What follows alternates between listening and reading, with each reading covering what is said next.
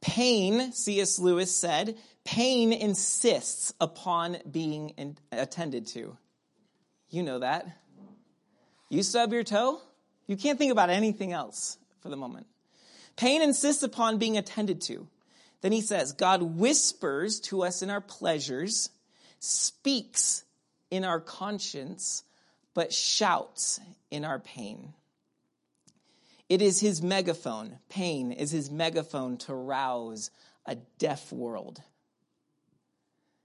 And so when we go somewhere that we ought not to go, what we're going to see Isaiah do in this passage is he's going to exclaim, hey, hey, hey, hey, hey, not that way. Don't go that way. And there's going to be moments for Israel that are going to be uncomfortable.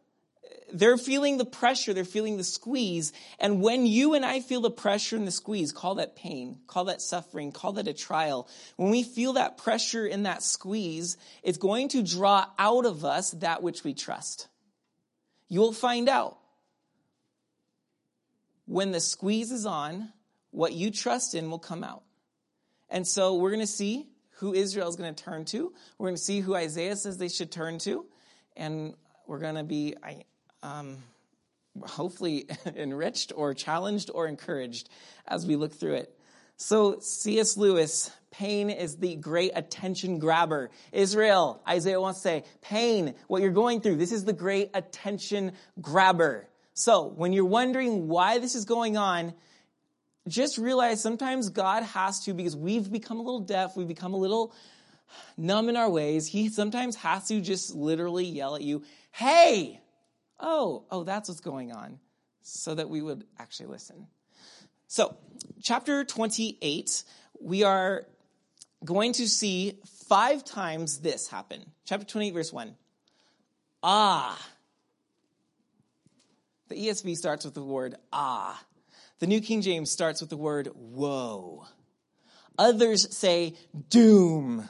Some say sorrow. Others say oh.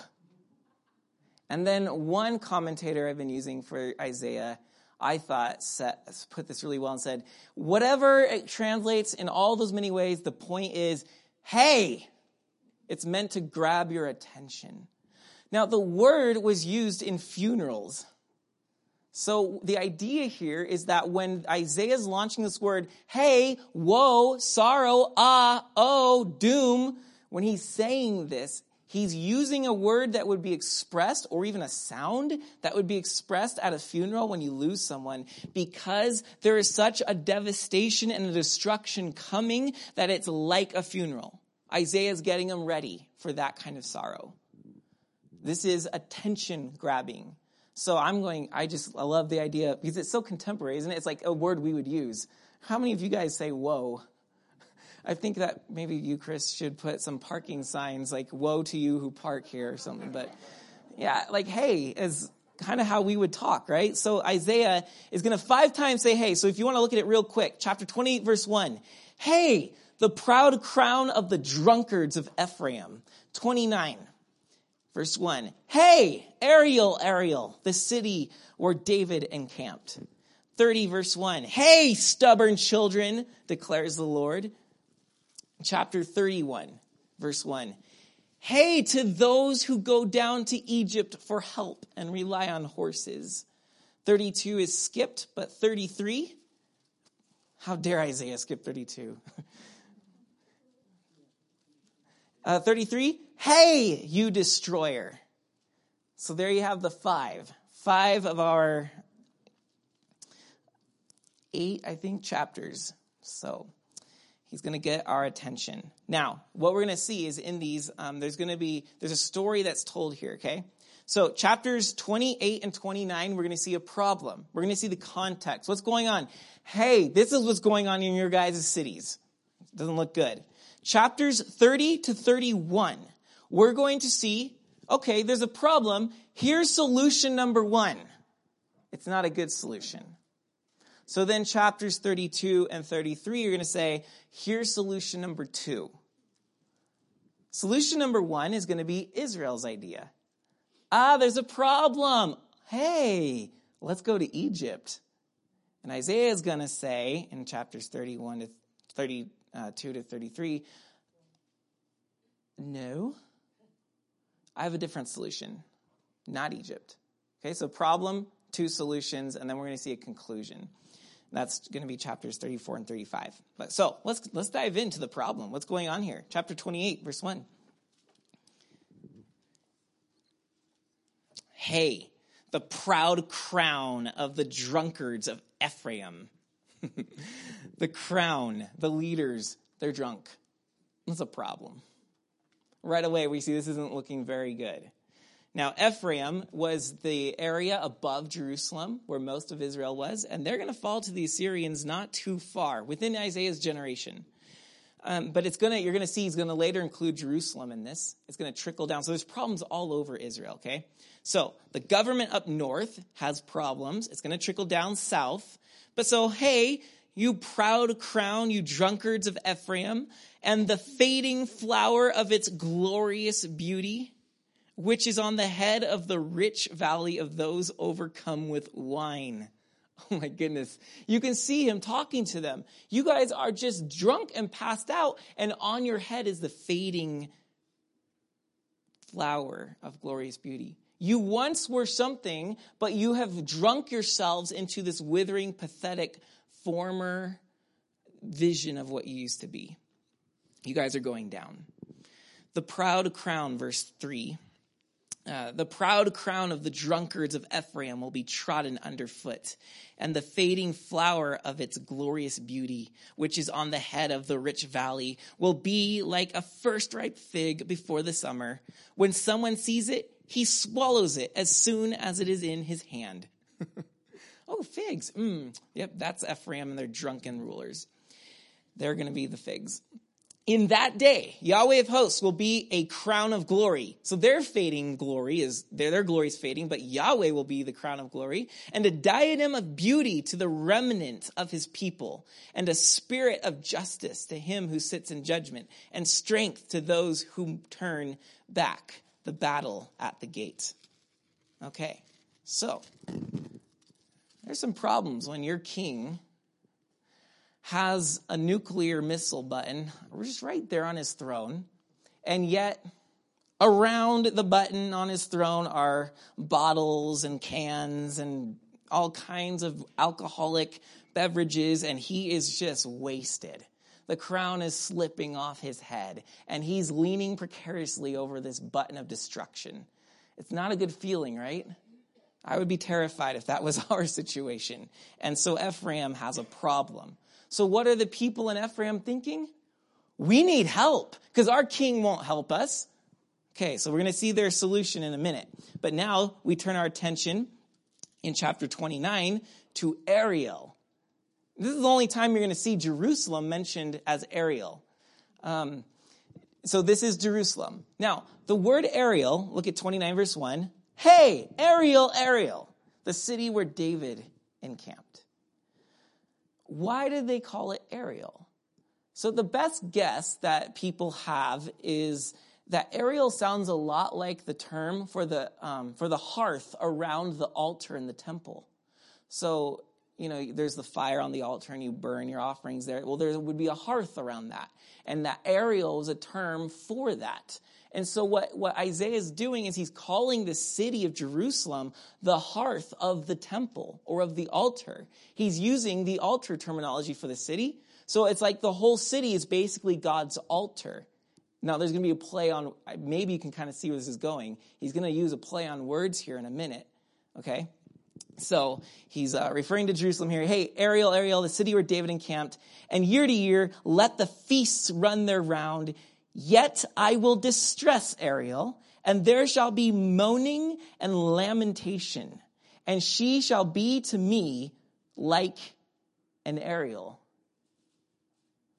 So Jerusalem is going to become like an altar, and there's going to be a slaughter. There's going to be people offered up.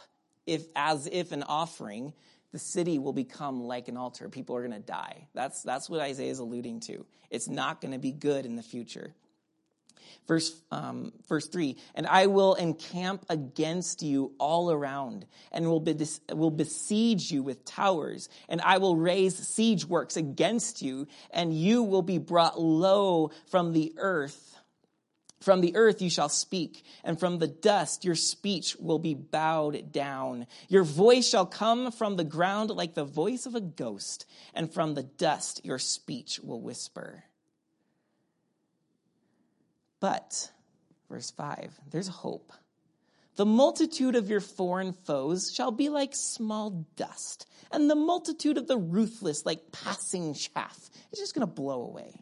And in an instant, suddenly, you will be visited by Yahweh of hosts with thunder and an earthquake and great noise, with whirlwind and tempest and the flame of a devouring fire. And the multitude of all the nations that fight against Ariel, all that fight against her and her stronghold and distress her, shall be like a dream, a vision of the night. You've had a bad dream and you wake up and you're like, oh, the relief when it's gone, right? This is God saying, look, yeah, distress is coming, but I will make sure that it will be as if a dream. It's just going to pass. Verse 8. As when a hungry man dreams he is eating and wakes with his hunger not satisfied. That's lame. Or as when a thirsty man dreams he is drinking and awakes faint and his thirst not quenched, so shall the multitude of the nations be that fight against Mount Zion. They will come against you, but they're not going to get what they want. Now, we're going to see this happen next week in chapters 36 through 39. The Assyrians, who are the present world power, are going to come right up to Jerusalem's door. They're going to camp around it, and it's going to get really intense. And then they're going to wake up the next day, and Israel's going to look out over their walls and think, where did they go? Literally like a dream, Assyria is going to disappear. How, you say? How are the enemies going to disappear? Well, you'll have to come next week or read ahead. Okay, so now go down to verse 13 and you'll see what is going on. So now when he's calling Jerusalem Ariel, a temple term, you can see there's sort of a tongue-in-cheek going on here because in verse 13, they're not doing so well in the religious order. So 29:13, and the Lord said, because this people draw near with their mouth and honor me with their lips, while their hearts are far from me, and their fear of me is a commandment taught by men, it's all fake. They're told how to play the part. Therefore, because of that, I will again do wonderful things with this people, with wonder upon wonder, and the wisdom of their wise men shall perish, and the discernment of their discerning men shall be hidden. Ah, or woe, or hey, you who hide deep from Yahweh, your counsel, whose deeds are in the dark, and who say, who sees us? Who knows us? You turn things upside down. Shall the potter be regarded as the clay, that the thing made should say of its maker, he did not make me? Or the thing formed say of him who formed it, he doesn't know anything. He has no understanding. This is how Israel's treating him. They're acting like, no, you have nothing to do with who we are. So we just pay lip service and we move on, right? It's kind of like fire insurance. How many people treat God like fire insurance? I'll go to church, I'll do my prayers, I'll do my tithes, just so I don't go to hell. And then verse 17, we see this ebb and flow of God's like, it's coming, but I love you. So verse 17, is it not yet a very little while until Lebanon shall be turned into a fruitful field, and the fruitful field shall be regarded as a forest? In that day, the deaf shall hear the words of a book, and out of their gloom and darkness, the eyes of the blind shall see. The meek shall obtain a fresh joy in Yahweh, and the poor among mankind shall exult in the Holy One of Israel. Good times are coming. Did you catch some of the allusions? The blind will see, the deaf will hear. When does that happen? Well, when a man named Jesus of Nazareth walks around in Ariel in Jerusalem and begins healing some people. Also, you know what he said in that city to the Pharisees? Matthew chapter 15, he quotes verse 13. He says, look, you are just like your great-great-great-granddad. You draw near to me with your mouth, but your heart is far from me. You remember how they were washing their hands in the proper way, the Pharisees, and Jesus and his disciples didn't do that, and the Pharisees are like, your disciples clearly aren't very religious because they don't know how to wash their hands properly. Now, this isn't just soap and water. There's like a certain technique to this, right? There's a certain way how to do it to show, I know the ways of the law. And they didn't do it. And so they give Jesus a hard time. You're not even teaching your disciples how to be properly religious. And Jesus is like, oh yeah, well at least their heart's in the right place because you guys talk big talk with your mouths, but your heart is far from God. And he quotes this passage almost saying, if you will, the time is now that the deaf are hearing, the blind are seeing, so I'm bringing restoration. But you guys are living like the religious rulers way back in Isaiah's day. You're living in the city of Ariel, but you are actually better served to be the offering on the altar than helping people to worship God at the altar. Times are coming full circle. So we see a couple problems, right? The crown is getting drunk. The religious system is totally that. It's a religious system. The people have no heart or relationship for God. It's all lip service. It's all actions. It's all acting. It's all just trying to get on the right side of the deity so he's not angry with us. And so we see things aren't going well right now. So here are some solutions. And Isaiah is going to criticize them. So, I know. If Assyria is coming down from the north and they're going to press on us, why don't we just drop down to the south and ask Egypt for help? They're really strong. They have horses and chariots. Ooh. So Isaiah is going to address that in our next two chapters, 30 and 31. Chapter 30, verse 1. Hey, you stubborn children, declares Yahweh, who carry out a plan, but not mine. And who make an alliance, but not of my spirit, that they may add sin to sin. Who set out to go down to Egypt without asking for my direction, to take refuge in the protection of Pharaoh, to seek shelter in the shadow of Egypt. Ooh, you know how the Psalms always say, I want to take shelter in the shadow of your wings? Here, they're taking refuge in the shadow of Egypt. Egypt's become their mama bird. Therefore, shall the protection of Pharaoh turn to your shame, and the shelter in the shadow of Egypt to your humiliation. For though his officials are at Zon, and his envoys reach Hanes, everyone comes to shame through a people that cannot profit them, that brings neither help nor profit, but shame and disgrace. But in verse 15, we see Isaiah giving him proper direction. For thus says the Lord Yahweh, the Holy One of Israel, in returning and rest you shall be saved. In quietness and in trust shall be your strength. Returning. They're going away to Egypt. Quietness. Egypt is not quiet. They are the Vegas of the times. Everyone goes down to Egypt for a good time. Everybody trusts in Egypt's magnificent horses and all of the grain that they can grow. And by the way, they have the pantheon of gods. Oh, there's no God like in Egypt. Remember how Israel themselves built the golden calf on the way out of Egypt? And as soon as Solomon died, they built the golden calf up in Ephraim. Egypt had this lingering presence. They were the place. You need help? Who do you call? Big billboards everywhere. It's like the Vegas Lawyer Institute or something, like the big cheesy smile with the suit and tie. It's like, call Egypt when in trouble. And so they call them. But God's saying, hey, no. Don't go the flashy way. Don't go with what everyone's telling you to do. Marketing doesn't always have the corner on what's true.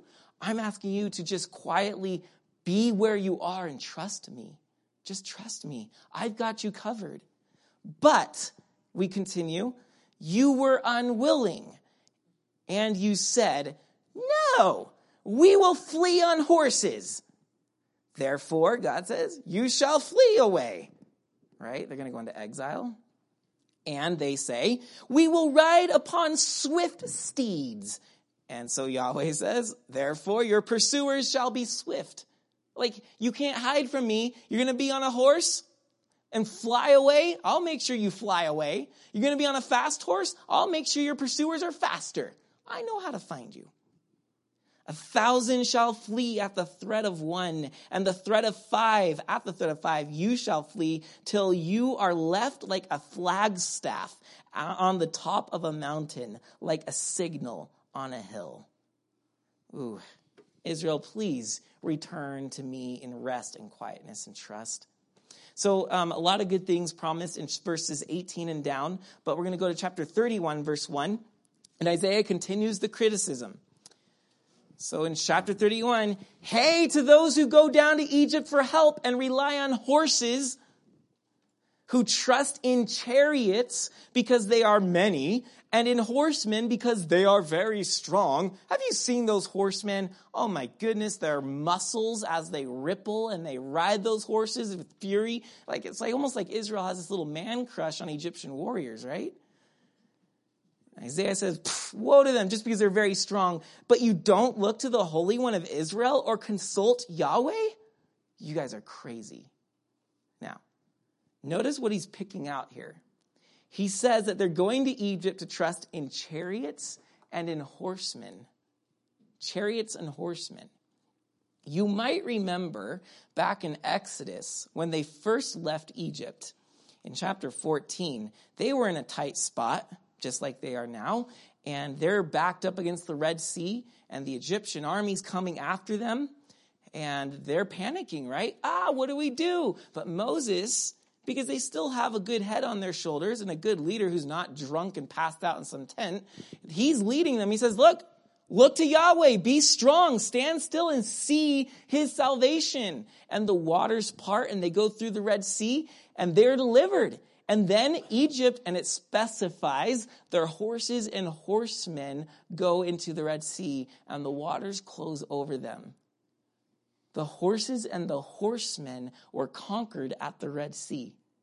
And yet here we are, all these years later, in Isaiah chapter 31, and Israel is lusting for the chariots and the horsemen of Egypt, the ones that they already knew cannot stand up to Yahweh's parting a Red Sea. This is how far they've gone. And this is their idea of a solution is, oh yeah, Egypt's always had horses and horsemen. Well, verse 3, the Egyptians are man and not God, and their horses are flesh and not spirit. When Yahweh stretches out his hand, the helper will stumble, and he who is helped will fall, and they will all perish together. Okay, you want to go with the horses and the horsemen, Israel? Great. Okay. So when the Red Seas close over them again, you'll be with them. That's your choice. But you know how that story ends. Now, he's going to give them some hope. Like, don't forget about me. In the middle of verse 4, it says, Yahweh of hosts will come down to fight on Mount Zion and on his hill. Like birds hovering, so Yahweh of hosts will protect Jerusalem. He will protect and deliver it. He will spare and rescue it. So turn to him from whom people have deeply revolted, O children of Israel. For in that day, everyone shall cast away his idols of silver and his idols of gold, which your hands have sinfully made for you. I highly suggest, Isaiah says, you don't turn to Egypt for help. Okay, so what is Isaiah suggesting? Chapters 32 and 33. Here's my solution. Behold, chapter 32. A king will reign in righteousness, and princes will rule in justice. Each will be like a hiding place from the wind, a shelter from the storm, like streams of water in a dry place, like the shade of a great rock in a weary land. There's a king with princes who's going to be like that for you. Refuge, relief. This is Isaiah's solution. Now look at this, verse 3. Then the eyes of those who see will not be closed, and the ears of those who hear will give attention. Remember when Isaiah was called in chapter 6, it was said, who shall go for us so that those who see will not see, those who hear will not hear. Because this was last week, Israel is so rotten through that there's no hope but to fell them so that a new growth can come out of the rotten log. That's how rotten they are. It's best just to start over, give them new birth. So Isaiah, you're going to go blind them and you're going to go make them not hear so that they will fall. But Isaiah sees a time when there will be a king over Israel. And then, instead of what I'm doing, instead of this horrible situation where we're going to fall, we will have eyes that will see and ears that will hear.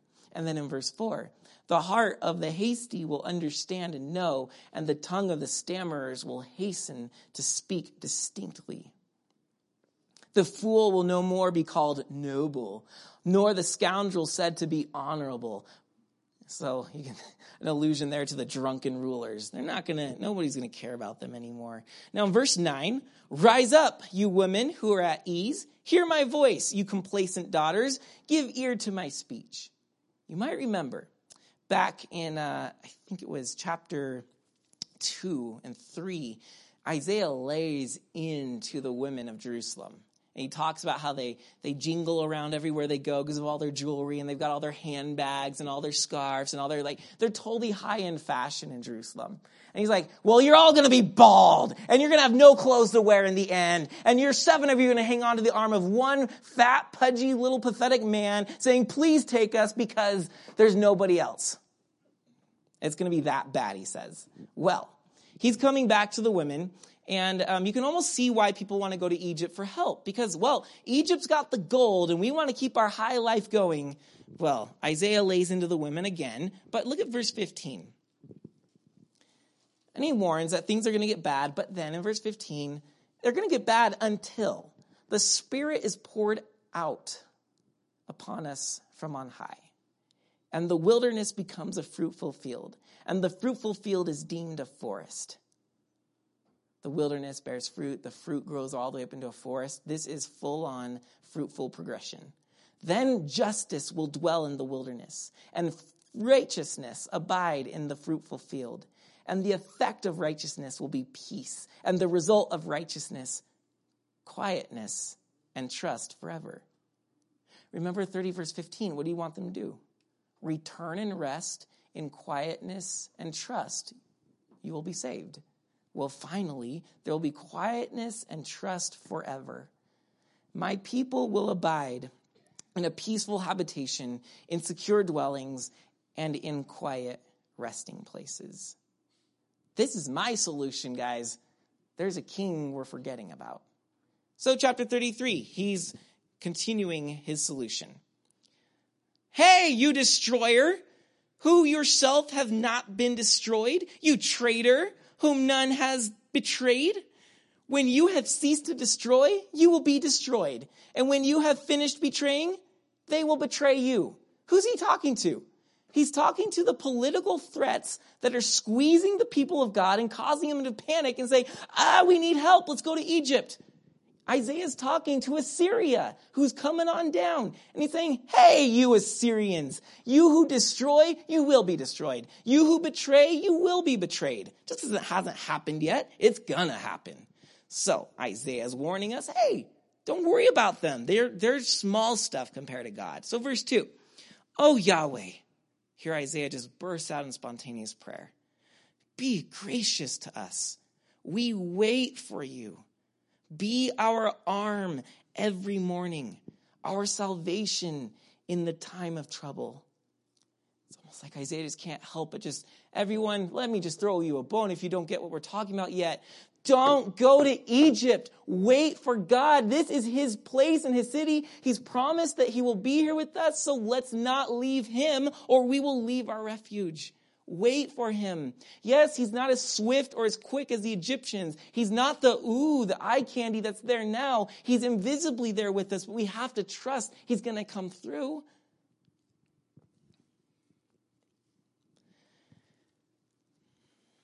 And then verse 17, continuing on with Isaiah's solution. If we trust in God and not Yahweh, verse 17, your eyes will behold the King in his beauty. They will see a land that stretches afar. Your heart will muse on the terror. Who is he who counted? Where is he who weighed the tribute? Where is he who counted the towers? In other words, the terror of war, where is it? Because we're trusting God. It's gone. You will see no more the insolent people, the people of an obscure tongue, the Assyrians, that you cannot comprehend, stammering in a tongue that you cannot understand. Behold Zion, the city of our appointed feasts. Your eyes will see Jerusalem, an untroubled habitation, an immovable tent, whose stakes will never be plucked up, nor will any of its cords be broken. But there Yahweh in majesty will be for us a place of broad rivers and streams, where no galley with oars can go, nor majestic ship can pass. For Yahweh is our judge, Yahweh is our lawgiver, and Yahweh is our king. He will save us. That's my solution. So you can see Isaiah puts the hanky down that he was sweating, wiping the sweat off with, sits down and says, or sits down like this, and says, choose now, Egypt or Yahweh. Who are we going to trust as we're being squeezed, as we're being tried? So you've seen the problem. Things aren't good in Israel. You've seen solution one. Let's go to Egypt. They've got the horses, the chariot, the strong people. We've seen Isaiah's solution. No, there's a king. There's a king who will defend us. There's a king who will rescue us. There's a king who will not only turn the enemy away, but will cause the ground beneath our feet to blossom like the Garden of Eden. Sounds a lot better. I'm just suggesting, though, it was my sermon, so I'm partial, Isaiah says. But maybe you should listen to it.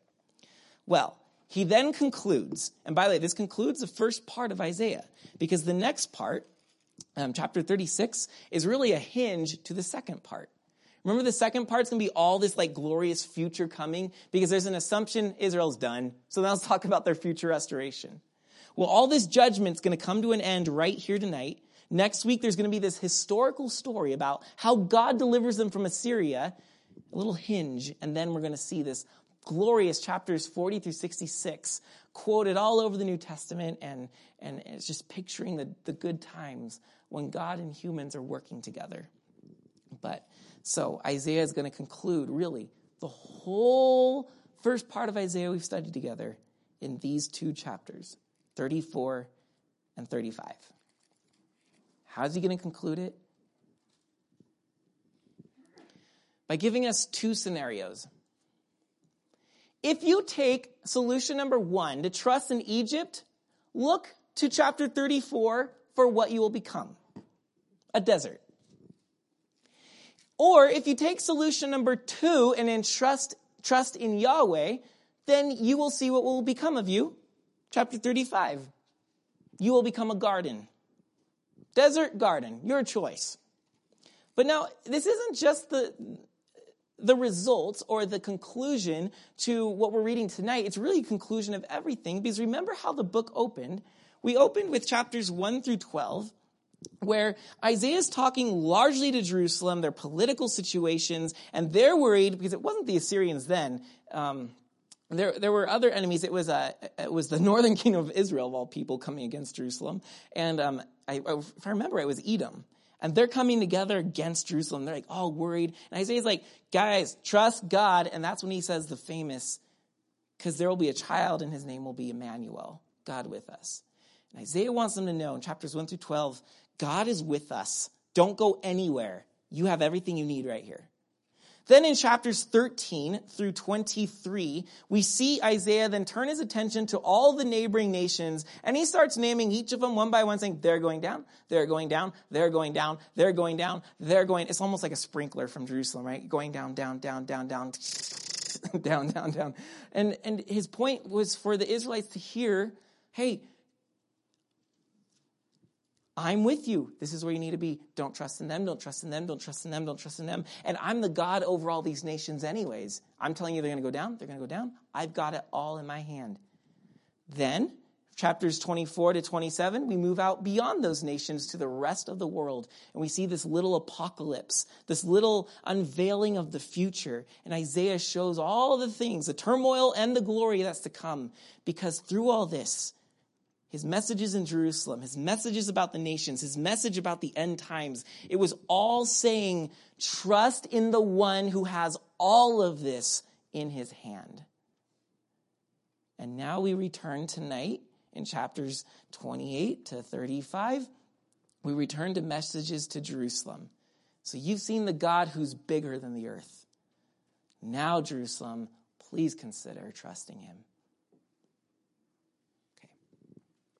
So if you don't trust him, chapter 34. Draw near, O nations, to hear and give attention, O peoples. Let the earth hear and all that fills it, the world and all that comes from it.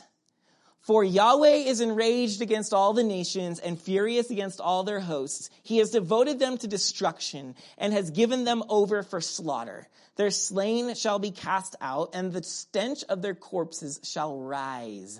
The mountains shall flow with their blood, and all the hosts of heaven shall rot away, and the skies roll up like a scroll. All their hosts shall fall, as leaves fall from the vine, like leaves falling from the fig tree. Oh, it's a pretty good option, right? For my sword has drunk its fill in the heavens. Behold, it descends for judgment upon Edom. Now Isaiah just picks the closest neighbor just to show, look, let's just pick somebody you know and see how they're going to end.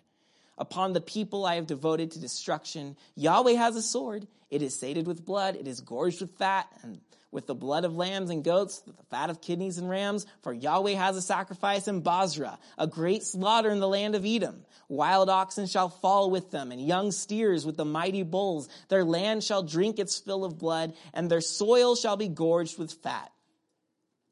Now, there's fertilizer and water, and then there's that. That's how the land will be nourished.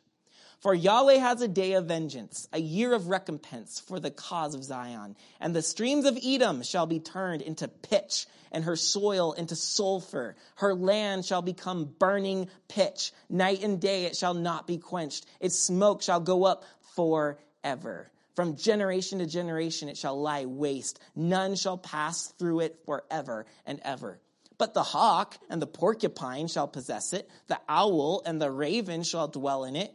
He shall stretch the line of confusion over it, and the plumb line of emptiness. Its nobles, there is no one there to call it a kingdom, and all its princes shall be nothing. Thorns shall grow over its strongholds, nettles and thistles in its fortresses. Remember thorns and thistles? That's what happened when Adam and Eve turned against God in Genesis 3. Now, Adam, you're going to have to work against thorns and thistles to get fruit. Well, this land, you're not watering it with water, you're watering it with blood. There's no fertilizer, there's the fat of slaughter. And now there is thorns and thistles. That's the fruit that's coming out of it. It shall be the haunt of jackals, an abode for ostriches, verse 14. And wild animals shall meet with hyenas. The wild goat shall cry to his fellow. Indeed, there the night bird settles and finds herself a resting place. Now, the point of these animals is that they're all desolate animals that live in the desert, wild, barren desert animals. So the idea here is that this is not a place for humans anymore. It's overrun with wildness, the complete opposite of what God had Adam and Eve do. In settling a garden, they have let the wilderness take over. Verse 15, there the owl nests and lays and hatches and gathers her young in her shadow. Indeed, there the hawks are gathered, each one with her mate. Seek and read from the book of Yahweh. Not one of these things shall be missing. None shall be without her mate. So all the animals are accounted for. But the people, For the mouth of Yahweh has commanded, and his spirit has gathered them. He has cast the lot for them. His hand has portioned it out to them with the line.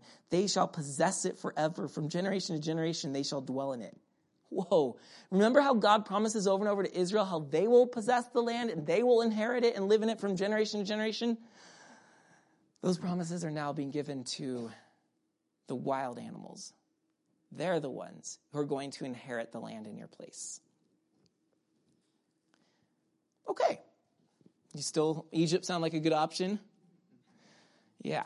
Chapter 35. Or let's trust Yahweh. Now, this is watch the literary contrasts, okay? It's meant to be, 34 is a desert, 35 is a garden. The wilderness and the dry land shall be glad. The desert shall rejoice and blossom like the crocus. It shall blossom abundantly and rejoice with joy and singing. The glory of Lebanon shall be given to it, the majesty of Carmel and Sharon. They shall see the glory of Yahweh, the majesty of our God.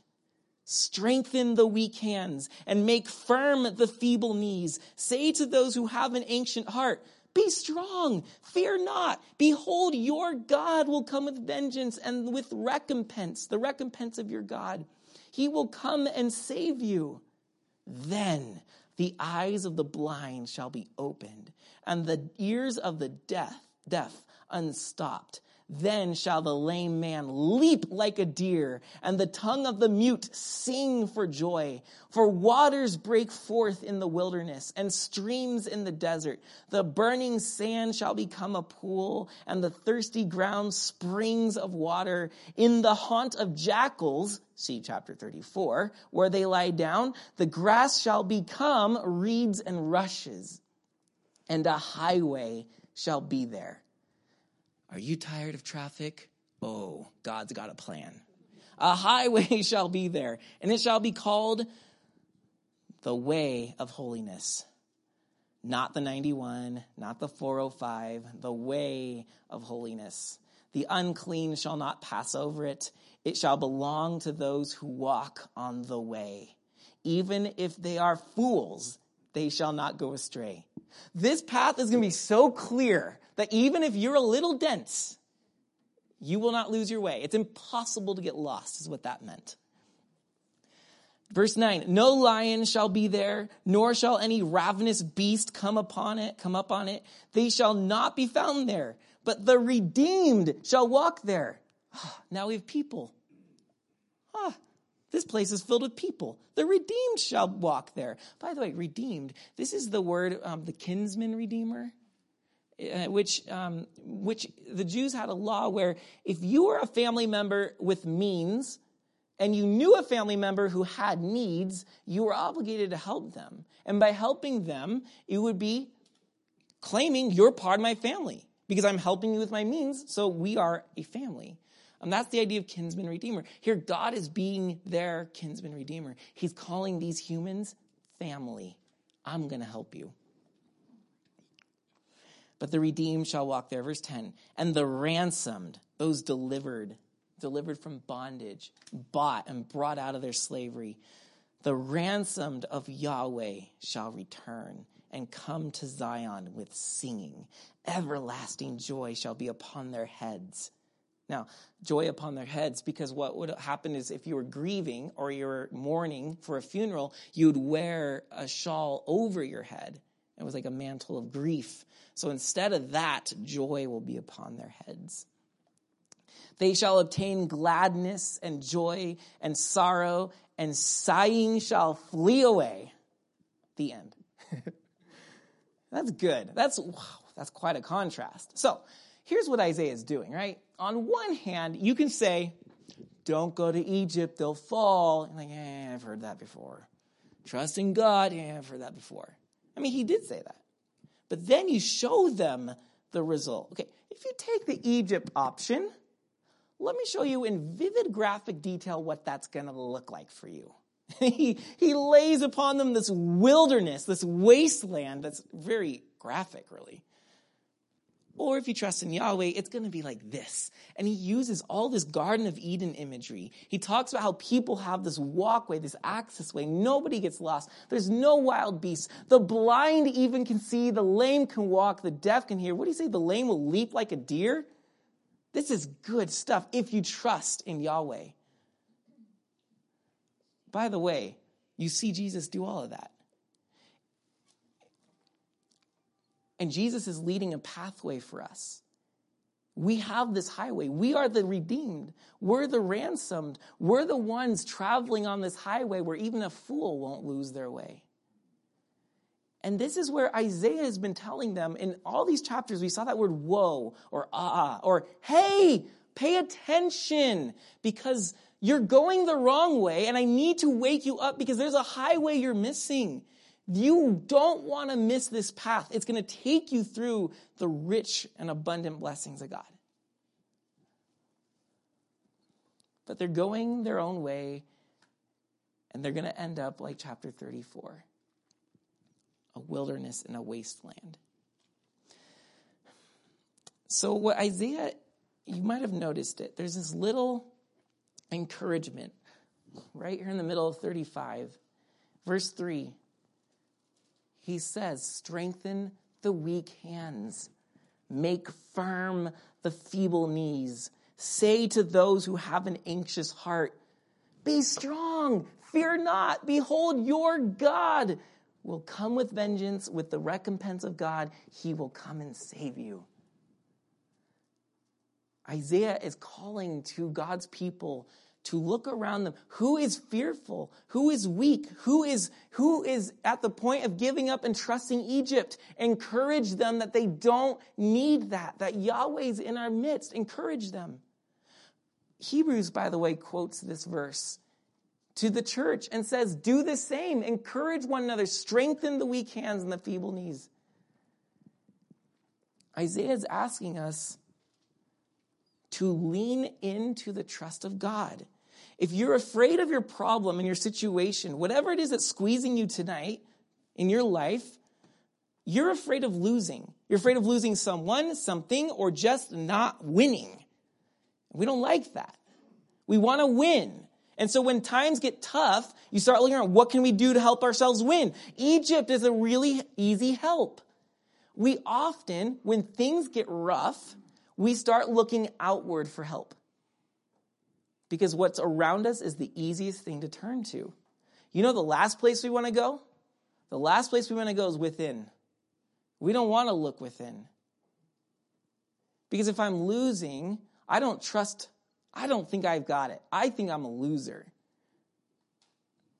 But here's the struggle, or here's the challenge, is that God actually wants us to look within when we're pressed. Because what happens is when we look outside, we tend to go toward the Egypts in our lives. Oh, the horses, the chariots, the horsemen.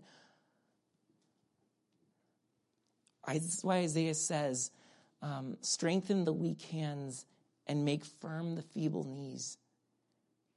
We know we have weak hands and feeble knees. That's why we're trying to go to Egypt as a crutch to help us. But Isaiah is saying, no, don't go there. Look at your own weaknesses. Strengthen your own knees and your own hands. Because you need change from the inside out. That's what will save us. And by the way, that's what it looks like to trust God. How do I know if I'm trusting Yahweh, option 2, or trusting Egypt, option 1? How do I know? Well, those who are leaning on Egypt are avoiding their weaknesses. They know they're there, but they're like, Egypt will be a great Band-Aid for us.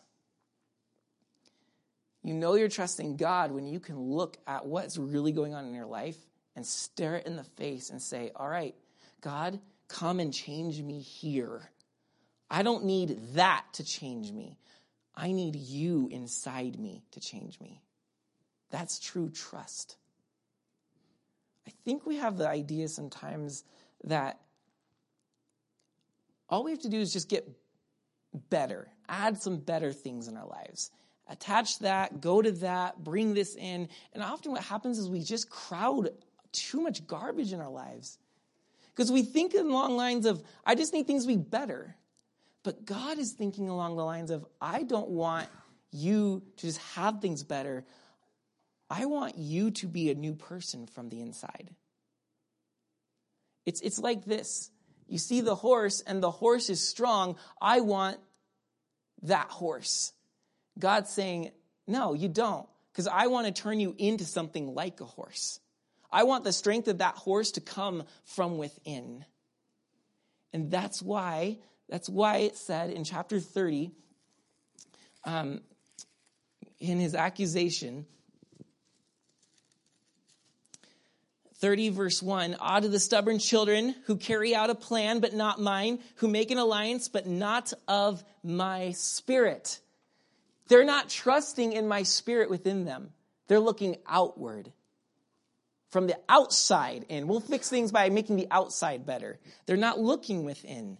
So Isaiah says, look at your weak hands and your feeble knees. Look at the anxiousness within you and say, no, trust God. Trust God. He will save you. He will deliver you. Look at chapter 31. It was in verse 3. "The Egyptians are man and not God, and their horses are flesh and not spirit." Stop looking for the external fixes when I want to get within you and change you there. And that, friends, that is how we look like chapter 35 with this garden and this blossoming. Gardens happen when the soil's healthy, when seeds are there and they're watered. It grows from there out.